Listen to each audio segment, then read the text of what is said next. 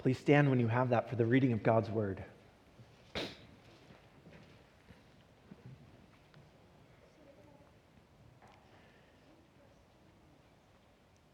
Therefore, holy brothers, you who share in a heavenly calling, consider Jesus, the apostle and high priest of our confession, who was faithful to him who appointed him, just as Moses also was faithful in all God's house. For Jesus has been counted worthy of more glory than Moses. As much more glory as the builder of a house has more honor than the house itself. For every house is built by someone, but the builder of all things is God. Now Moses was faithful in all God's house as a servant, to testify to the things that were to be spoken later. But Christ is faithful over God's house as a son. And we are his house, if indeed we hold fast our confidence and our boasting in our hope. You may be seated.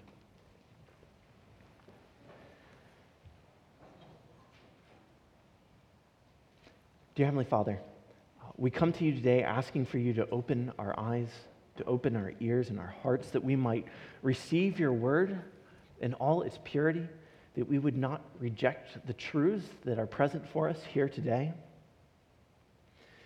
We ask that you would help us to understand the glory of Jesus Christ, and that we would, in embracing that glory, order our lives around it, and that we would correct that which must be corrected, that we would point our eyes to Christ, that we would be able to experience the truth that you have given us in this passage. In Jesus' name, amen. Now, to revisit this context of Hebrews, this whole book of Hebrews is about the superiority of Christ, that Christ is much greater than anything else. And Hebrews 1 and 2 were focused on Christ being greater than the angels. Hebrews chapter 1 spoke in detail about how Christ is greater than the angels. And then Hebrews 2 begins to address, well, if that is the case, then why was he made for a little while lower than the angels? And it explains, but then explains that he has been crowned with glory and honor, and it was only a little while that he was lower than the angels. And now in chapter 3, there's a transition made to speaking of Moses, that Christ is also greater than Moses. Now, in the previous two verses, it spoke of Jesus being an apostle and high priest of our confession, who was faithful to him who appointed him, just as Moses was faithful in all of God's house. So we have that comparison made to Moses. But here, in these verses, the comparison, which was implicit before, that Christ is greater than Moses, is now made explicit, that Christ is greater than Moses. And moreover, it is made explicit in which way he is greater than Moses. He is greater in glory. And so we will be considering in this passage the glory of Moses, the glory of Christ, and the implications of these things for our lives. So considering just for a moment, what is glory? Glory is an observable greatness. Okay, God is great. He is glorious simply because of his greatness. And as he makes his greatness known, he glorifies himself. As we acknowledge and respond to his greatness, we glorify him. That is why these things are called glorifying. Now, God is also inherently glorious.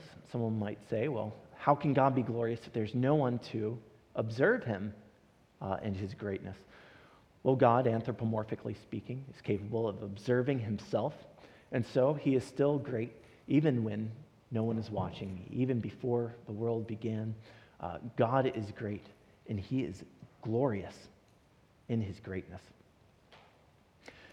Now, there's a distinction to be made there between greatness, this just inherent awesomeness and power and majesty, and then the glory of that, the observability of that, the expression of that in glory. It speaks of Jesus Christ in Hebrews chapter 1, talking of him as the radiance of the glory of God. This is something that is expressed and observable.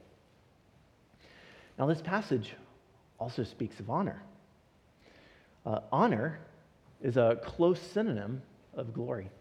Now, honor, instead of focusing on the observable expression of that greatness, focuses on that greatness being demonstrated by or acknowledged by gifts or sacrifices, words of praise. And so these are close synonyms, but have different connotations. One being on an observable demonstration, the other being on gifts and sacrifices. And these are things that the author of Hebrews has combined before. You notice in chapter 2, verse 7, it said, "You made him for a little while lower than the angels. You have crowned him with" what? "Glory and honor." In verse 9, namely Jesus, crowned with glory and honor. He's put these together before, glory and honor. So when he transitions from talking about the glory of Moses versus the glory of Christ, and then transitions to the honor of the house versus the honor of the builder, he does so without explanation because he has already tied the two together, one implying the other, in the previous passage. Now, it's very interesting that we should consider the glory of Moses because the glory of Moses is considered elsewhere in Scripture in 2 Corinthians 3. And we'll be turning to that a number of times today, as well as the next time that I'm in Hebrews, because it applies to the passage after this as well. In 2 Corinthians, what is in question is the glory of Paul's ministry, his New Testament ministry, his New Covenant ministry, his apostleship. And it is interesting that here we have just spoken of Jesus as an apostle. And so in 2 Corinthians 3, there's a comparison made between the glory of Moses' ministry and Paul's apostleship. And it's a very similar comparison that's made here in Hebrews 3, is this comparison between Christ's apostleship and Moses' glory.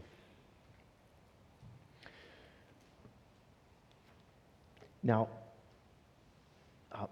many might say that glory is something in belonging to God is not something that humans should seek after. But the reality is that we have been built with an innate desire to not only experience the glory of God, but even to obtain glory. You see this throughout Scripture, where Jesus commands, even in John 5, that people are to seek the glory of God rather than the glory of man. And so it is something that is to be desired. You know, if we were to make a hierarchy of needs similar to the ones that people typically make, where it's self-actualization that's at the top, we might put glory at the top of our hierarchy of needs. This is what human beings long for most deeply, is for glory, to both experience it and to obtain it. And it is right for us to desire this glory. The conquistadors were known for desiring gold, God, and glory. And I don't know if any of them actually use that phrase or if that's the label that we've put on them after the fact. But in considering that, consider gold. Gold fades away, and we are to store up treasures in heaven. And what is that treasure in heaven? Well, it is the glory of God. And if we are to desire God, and what is that experience of God that we are to receive in heaven? It is His glory, as it is experienced in Jesus Christ. And so rather than gold, God, and glory, it would be right for our battle cry to be glory, glory, glory. This is something that we should desire. It is something that we should seek after, as Christ commanded us to. It is something that we should want. And so, unlike the conquistadors that were trying to find that glory, trying to find the short path to India and heading all the way around the world the wrong direction, we should know, where is this glory that we should seek? What is this glory that we should seek? In order that we might seek it rightly, and not down the long path, not down the wrong path, but down the path that we ought to, looking to Christ rather than to other distractions away from this glory of His. So let us consider each of these glories in turn, both the glory of Moses and the glory of Jesus Christ. So first of all, the glory of Moses. If you remember the last sermon that I preached here in Hebrews 3, I pointed out the significance of this phrase that Moses was faithful in all God's house. If you remember, that came from Numbers chapter 12. In Numbers chapter 12, God said, "And he said, 'Hear my words. If there is a prophet among you, I, the Lord, make myself known to him in a vision. I speak with him in a dream. Not so with my servant Moses. He is faithful in all my house. With him I speak mouth to mouth, clearly and not in riddles, and he beholds the form of the Lord.'" So we talked about that importance of Christ as an apostle, being one who is delivering the message of God, to be communicating with God face to face in a way that's greater than even Moses. And that's part of the comparison that's being made here. It says, "Not so with my servant Moses. He is faithful in all my house. With him I speak mouth to mouth, clearly and not in riddles, and he beholds the form of the Lord. Why then were you not afraid to speak against my servant Moses? The anger of the Lord was kindled against him, and he departed." Okay, so Moses speaks face to face with the Lord. Christ is faithful in all God's house in an even greater way, and so he communes with the Father more directly than even Moses did. Now, there is something important to the passage that we are in, these next two verses, too, about that communion, because where was it that Moses was communing with the Lord? It was particularly in the tent of meeting. In Exodus 33, verse 7, it says, "Now Moses used to take the tent and pitch it outside the camp, far off from the camp, and he called it the tent of meeting. And everyone who sought the Lord would go out to the tent of meeting, which was outside the camp." Now, throughout Exodus, this tent is referred to variously and alternating between the tabernacle, the tent of meeting, and the tabernacle of the tent of meeting. And so there's some debate as to whether or not here in Exodus 33, and at this point in Exodus, whether or not it really refers to that tabernacle that was created later in Exodus, because it would seem that this must be some different tent since it comes earlier in Exodus. However, it's quite possible that this is spoken of just describing the activity of Moses, not in any particular chronological sequence of events. And so I am of the opinion and lean towards the interpretation that this is actually referring to the tabernacle that he would later build in the chapters of Exodus. But regardless, the point is Moses communes with God in a tent of meeting. And it is through this particular house of God, as a tabernacle or a temple is, a house of God, that Moses is able to experience that glory of God and commune with him face to face. And so this comparison between Christ and Moses continues just in that notion of him being faithful in the house, because to be faithful in the house is to experience the glory in the house, communing with God in the house. And so in Exodus 34, it speaks of this glory. It says in 34:34, "Whenever Moses went in before the Lord to speak with him, he would remove the veil." So he would have a veil over his face. And remove the veil until he came out, and he put the veil back on. And when he came out and told the people of Israel what he was commanded, the people of Israel would see the face of Moses, that the skin of Moses' face was shining. And Moses would put the veil over his face again until he went in to speak with him. And so there was a glory that Moses experienced and displayed even from this communing with God face to face, from him being faithful in all God's house. Now, many of us look at this and we see these as punctuated events where Moses would go in and his face would shine for a little while and then it would fade away. Now, the reason why a lot of us see it that way is because 2 Corinthians 3 is often translated as speaking of a glory that is fading away. However, I want to show you something, and I'm going to be going back to to 2 Corinthians 3 quite a bit, so if you want to stick a bookmark in there or your part of your bulletin, that would be totally appropriate to do. But here, in verse 13 where it says, "Not like Moses, who would put a veil over his face so that the Israelites might not gaze at the outcome of what was being brought to an end." there's something here in Greek that you don't see in English, and that is that glory, in all this passage, it's about glory and repeatedly talking about the glory of Moses and his ministry and on his face, is a feminine word. Okay, glory is feminine. English doesn't have as much gender as other languages, but Greek has gender, and glory is feminine. And then when it talks about this being brought to an end, it uses an article that's either either masculine or neuter.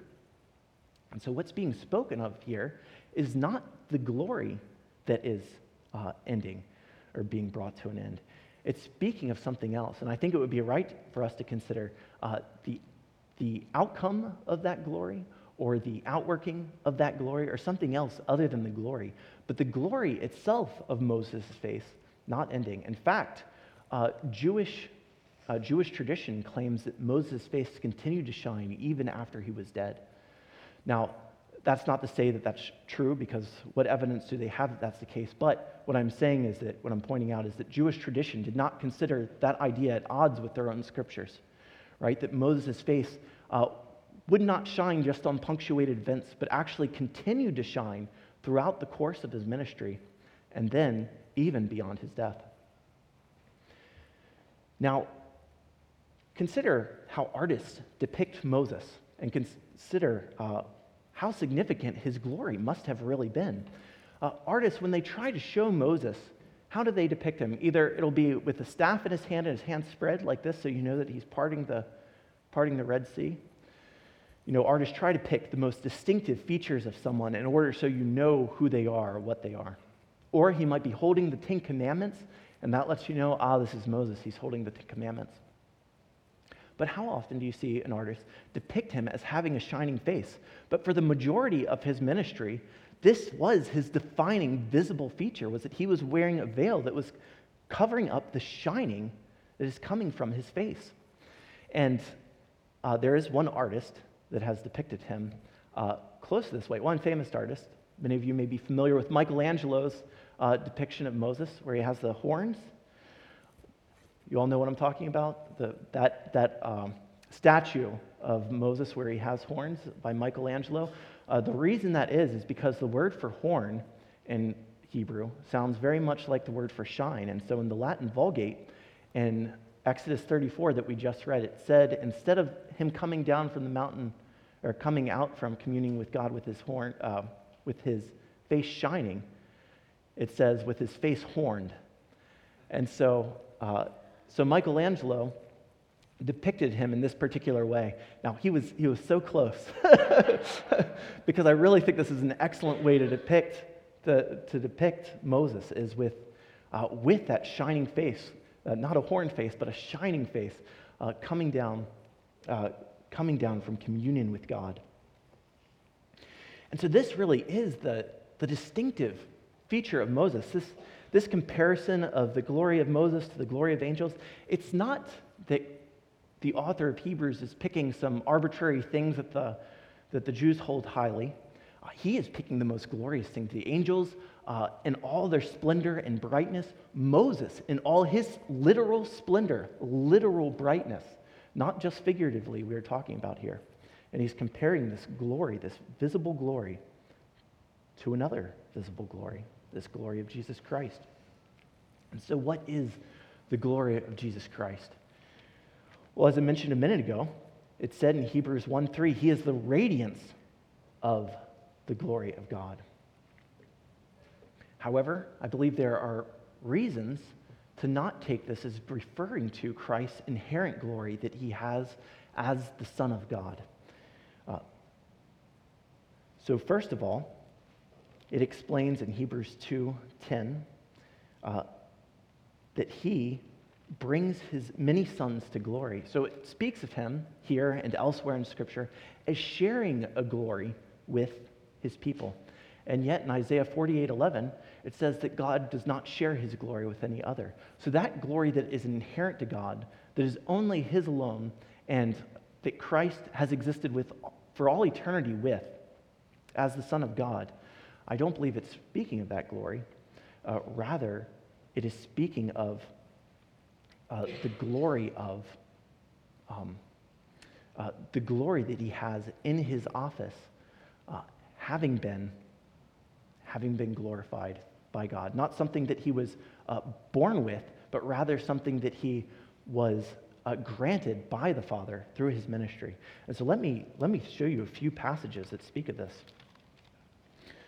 2 Peter 1:17 says, "For when he received honor and glory from God the Father," so this is a glory that's not inherent to him, but one he is receiving in his office through the baptism. "For when he received honor and glory from God the Father, and the voice was borne to him by the majestic glory, 'This is my beloved Son, with whom I am well pleased.'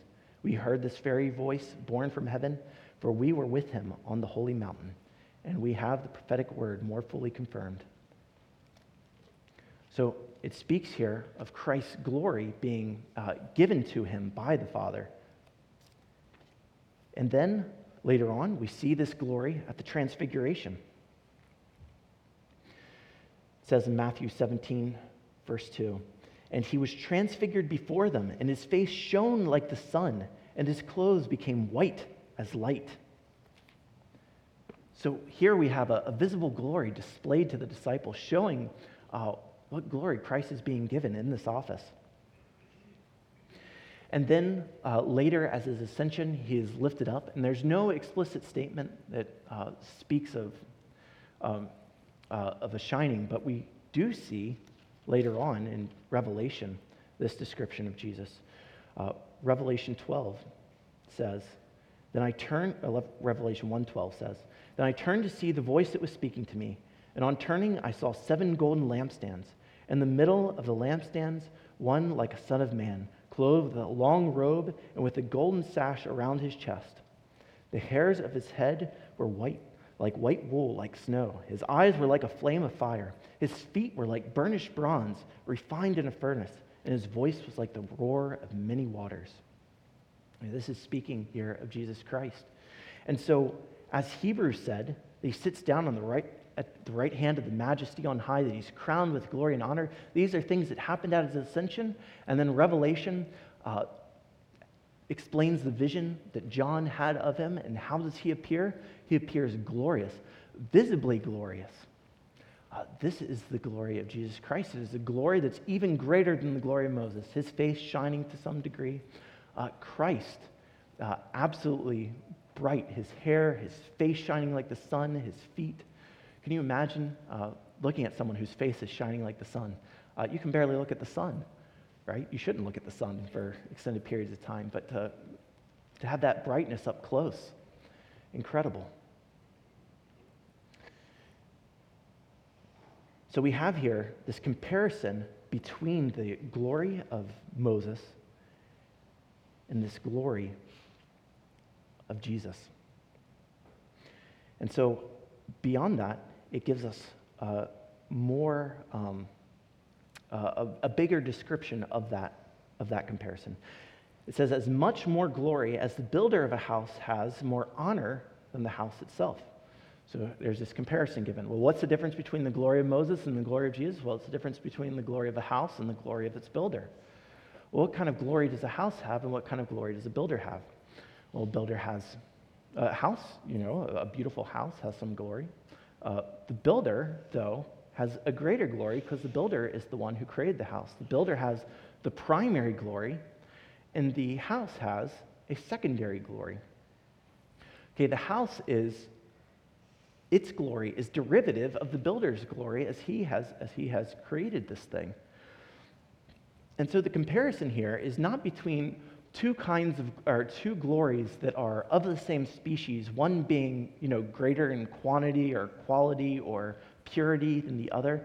Rather, these are two species of glory, one being transcendent and a different category and a higher category than the other, just as the builder of a house has an entirely different kind of glory than the glory of a house itself. In the same way, humans are made, in a sense, glorious because we are made in the image of God. But that is entirely different than God himself being glorious. The category of glory is one is derivative of the other. God is glorious. We, in a derivative fashion, may be called glorious as we represent God. Now, what's being said here is that if Moses has the glory of a house and Christ has the glory of a builder of a house, this is a very, very surprising statement, because what do you think of Moses as? Moses is the one who built the house, is he not? Moses is the one who built the tabernacle, who made the place for God to dwell. And yet, this is turning it around and saying that he's actually not the builder of the house. He is part of the house itself. And this is how the Bible describes the people of God. Later on in verse 6, it says, "But Christ is faithful over God's house as a son, and we are his house." What is the house that is being considered here? It's the kingdom of God. It's the people a part of it. The elect of every age, and that includes Moses, that ultimately he is not the builder of the house, but he is rather part of the house. It says in 1 Peter 2, verse 5, "You yourselves are like living stones, are being built up as a spiritual house." We're being built up as a spiritual house by Jesus Christ. He is the builder, and we are the building that is being created. And so one who might object and say, well, wait, didn't Moses build the house? What is in view here is a far greater house than the tabernacle. It is the congregation of the living God. It is the church. It is the people of God, the elect of all ages. And while I believe Hebrews 8 speaks of the incarnation, it's worth observing, rather than the people of God, it's worth observing that Hebrews 8 identifies Moses' tabernacle to only be a copy and a shadow of the greater heavenly one. That's true of Christ's body as he came and dwelt and tabernacled among us, and it's true of the church where he dwells as well. They are lesser temples. Now, another objection someone might have is they might point to Paul, and they might see what it says of Paul in 1 Corinthians 3, and it speaks of him actually building the church. And it says, "He who plants and he who waters are one, and each will receive his wages according to his labor. For we are God's fellow workers. You are God's field, God's building." And so he places himself as God's fellow worker. So could it not be said that, Paul has the glory of the builder? Well, Paul is operating in a ministerial way, right? Once again, it is a derivative glory.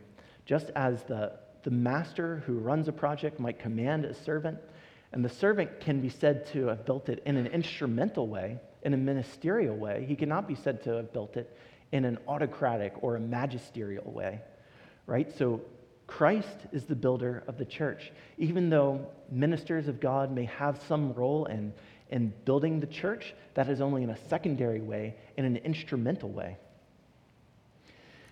And similarly, if someone might object and ask, well, doesn't it say that Jesus is the chief cornerstone in Ephesians 2:20 and elsewhere? Isn't he part of the church rather than the builder?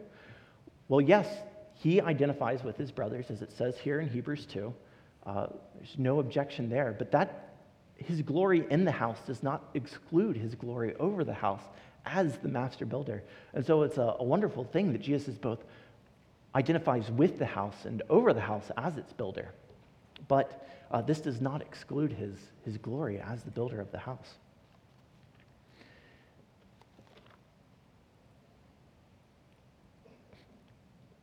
Now, it continues on here and says, for the glory,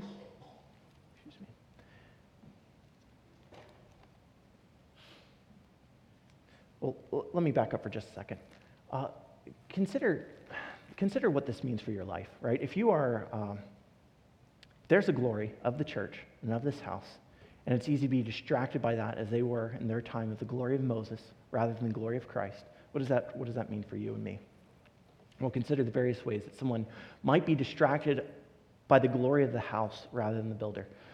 First of all, there is the kind of worship that we engage in, right? Rather than worshiping Christ, we might be fixated on the various things that Christ has given us.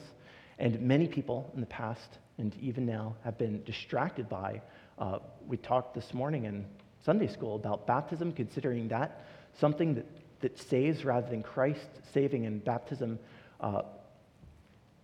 as a means of grace, accomplishing salvific purposes in our life, but not actually being that which justifies us and makes us right by God, that appeal to God for a good conscience, only through Jesus Christ. It's very easy to get distracted by those things and engage in sacerdotalism, where you believe the thing itself is what is supplying you with grace, rather than God doing this through the means that he has appointed. And consider also how people can be distracted by the various builders, the various ministers, right? You may get caught up in celebrity Christian culture, and how many people do that? How many people wrongfully put their trust in men rather than recognizing that they are just ministers. Their glory is one way less than Christ, and rather than considering the glory of the one that they are supposed to be pointing to, they are considering the glory of those particular men themselves. And they disappoint. They so often disappoint. I'm sure many of you can think of several who have ended up disqualifying themselves from ministry and really devastating a lot of people. Now, if your trust is in those ministers, is in these ministerial builders rather than the great builder himself, yes, you are going to be disappointed.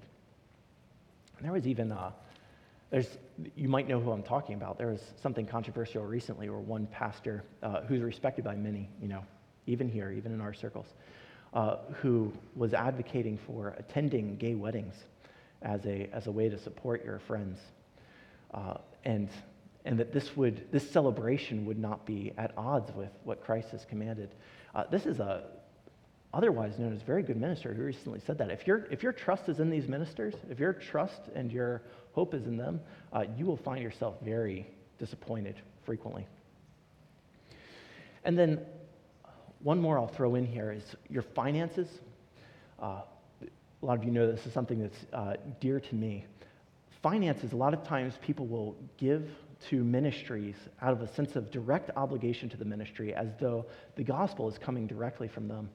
But the reality is the gospel is coming from God, and what is owed to God. And so when you give, to give rightly, not being distracted by the glory of a particular ministry, but recognizing the glory of the one over that, the master builder, is to give out of an obligation to God. And the implication for ministers then is to not charge for ministry as though that ministry is coming from you, but to accept the willing supply of fellow workers who are eager to work along with you and financially bearing that burden. There's a big difference between those two. And so you, as you give, have that in mind, that you're giving out of an obligation to God, not out of an obligation to a minister or the ministry, which is just distracting from the glory of that master builder and placing it on the house. Right? Who would go around and praise a house? I've seen Falling Waters before. You're famous, that famous house by the architect Frank Lloyd Wright. And there's plaques, places, and stuff talking about him. But to go around and let's imagine someone might interview the house and say, "Well, how do you do it? What's your secret?" It's bizarre to think of, and yet that is what a lot of people are doing in the house of God. They are praising the house as though it were the builder, and they're exchanging one glory for another. And it's very, very confused.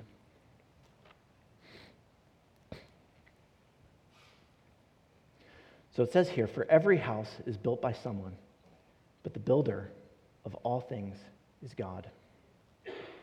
Okay. Every house is built by someone, but the builder of all things is God. So the point is that if every house is built by someone, there's someone greater than Moses. If Moses is part of the house, and all houses are built by someone, then there must be someone greater than Moses.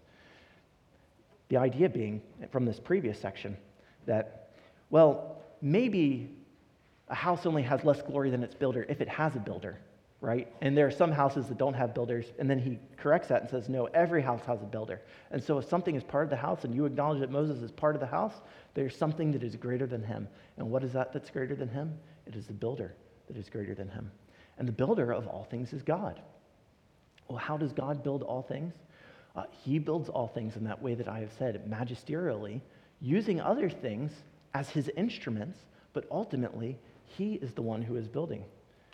So 1 Corinthians 3:5 says, "What then is Apollos? What is Paul?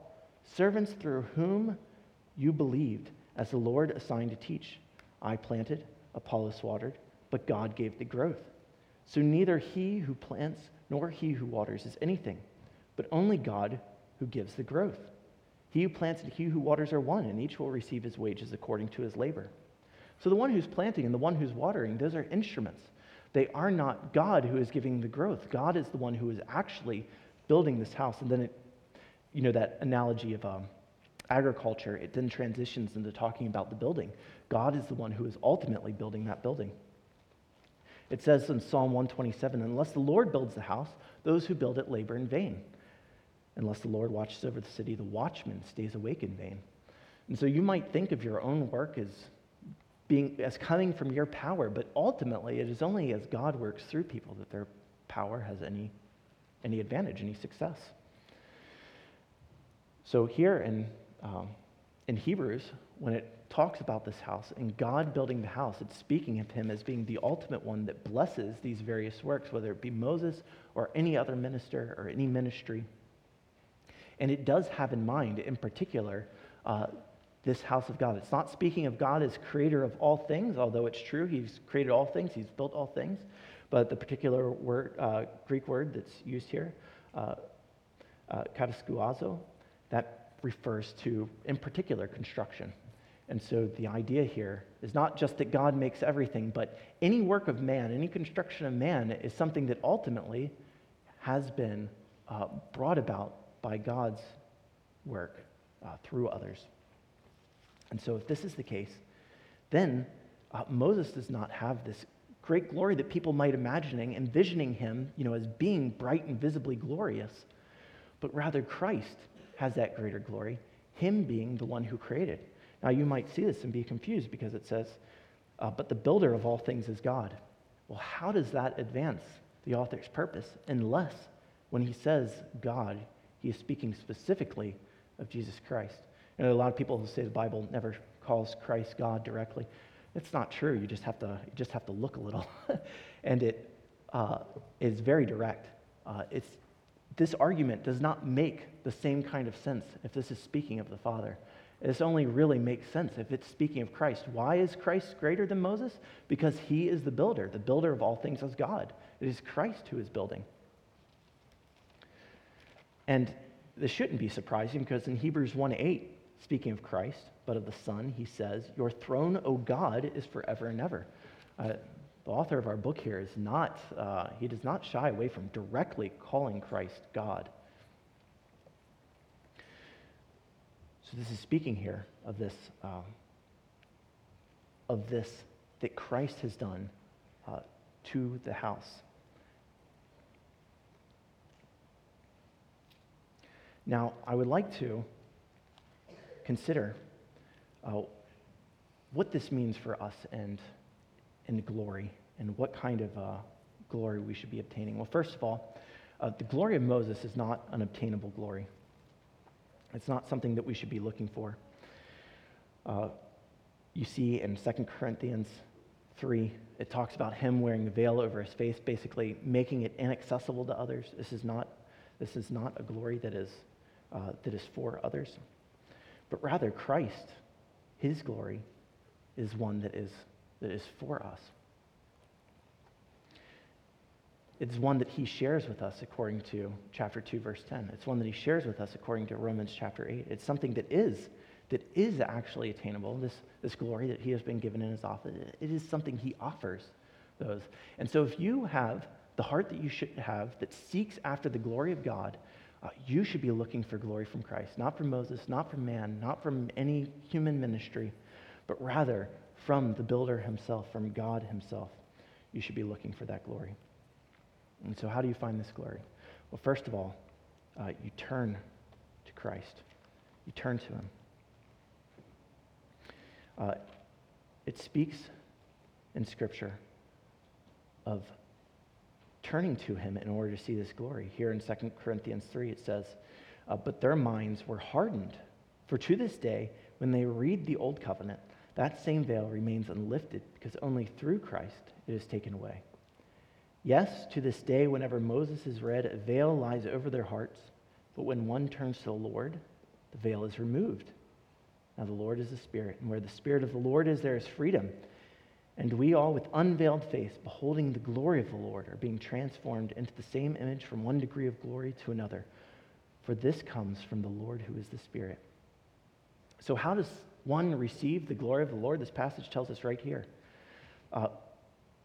If you're reading the Old Covenant, if you're looking to the law, if you're looking to something else that God is using for his purposes, but not actually Christ himself, then your heart will remain hardened. But it is only as you turn to Christ, it is only through Christ that it is taken away. But when one turns to the Lord, the veil is removed. If you want to be restricted from the glory of God, you turn away from Christ. If you want that veil removed so that you can see that glory, you turn to him. Now, there may be people here who do not know the Lord. It's certainly the case as kids grow up, they don't know the Lord until they turn and believe. And so if you do not know the Lord, know that you cannot experience the greatness that God has made mankind to experience and obtain, that glory of God. You cannot have it without turning to the Lord. The only way that your hardness of heart can be removed, the only way that you can experience that glory is by turning to Jesus Christ, abandoning worldly things and turning to him only for your salvation. And so with this, we should behold Christ, and turning to him away from other things, we behold him. John 17 says, "The glory that you have given me, I have given to them, that they may be one even as we are one, I and them, and you and me, that they may become perfectly one, so that the world may know that you sent me and loved them even as you loved me. Father, I desire that they also whom you have given me may be with me where I am, to see my glory that you have given me, because you loved me before the foundation of the world." So Christ here in this high priestly prayer says that he has given his people his glory, and then prays that they are able to see his glory. How do you receive this glory of God? How do you experience it? Is by looking to him and beholding his glory. And so you will not have any fulfillment of this apart from looking to him. Even you in your Christian life, though you may have been given this glory, he is praying that you would behold and you would see this glory, that you would look more to him. And how do you do that? He has revealed himself through his word. Go to him earnestly to his word to know more about him in order that you might behold that glory and enjoy it completely. And then, in addition to turning to Christ, beholding him, we must abandon all other glories. John 5, Jesus speaking to his opponent says, "How can you believe when you receive glory from one another and do not seek the glory that comes only from God?" And then he makes a comparison to Moses. "Do not think that I will accuse you to the Father. There is one who accuses you, Moses, on whom you have set your hope." They've set their hope in Moses. They've set their hope in their own law keeping. They've set their hope in things that were designed to point to Christ, but not in Christ himself. "For if you believed Moses, you would believe me, for he wrote of me. But if you do not believe his writings, how now would you believe my words?" So we must turn away from men. It doesn't matter whether it be religious things, as are in view here, whether it be religious men, religious ministries, or whether it be the glory in the world that you seek, from praise from man in your workplace or elsewhere. If these things occupy your mind and compete for the glory of Christ, you must turn away from these things and seek the glory of Christ. How can you believe? How can you believe in Jesus if you seek the glory that comes from man? That's what Jesus asks there in John 5. And then, through all these things, as we've seen especially in this previous chapter, we have the privilege of suffering with Christ in order that we might be glorified with him. Romans 8 says that if we suffer with him, we will also be glorified with him. That includes resisting temptation. It includes bearing with persecution. It includes all the same sufferings that he encountered. Yet we do not have to bear the wrath of God because he has bared that in our place.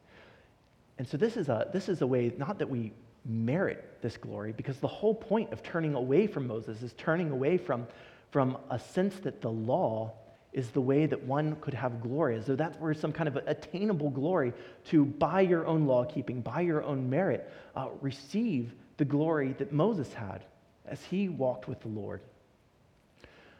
No, that is not the way. The only way is through Jesus Christ. It is only through him, and he has given us the privilege, not the way of meriting our status with him, but the privilege of suffering with him in order that we might be glorified with him. And so he calls us today into suffering, as is the point even here in Hebrews 3. This is the point as we go on. It says, and we are his house if indeed we hold fast our confidence and our boasting and our hope. And it talks about the importance of resisting temptation and bearing with persecution. These are things that Christ invites us into, that we have the privilege of experiencing. Not the curse of experience, but the privilege of experiencing those same things which he went through in order that we might have his glory, a glory far greater than the glory of Moses, a glory far greater than one that was veiled, but rather we with unveiled faces get to experience in the here and now, and then more especially when we stand before him face to face, not just hearing of his words and experiencing it that way, but one day we will stand face to face with him and even visibly see his gloriousness. And when we see him, we will be made like him. And that is the great hope of the Christian life. Our glory is not some glory that we get from Jesus, but it is Christ himself is our glory, and he is the great reward that we have now and even more fully is awaiting for us. Let's pray. Dear Heavenly Father, we thank you for the glory of Jesus Christ, the one who has built the house. We ask that we would turn our face away from all other glories, from the glory of man, and behold Jesus Christ, him and his glory, that we would read more about him, that we would experience it, and that we would look forward to the day when it is made perfectly visible before us. We ask that that would fill us with an endurance and a zeal and a joy that would resist all temptation and persecution and struggle and trial.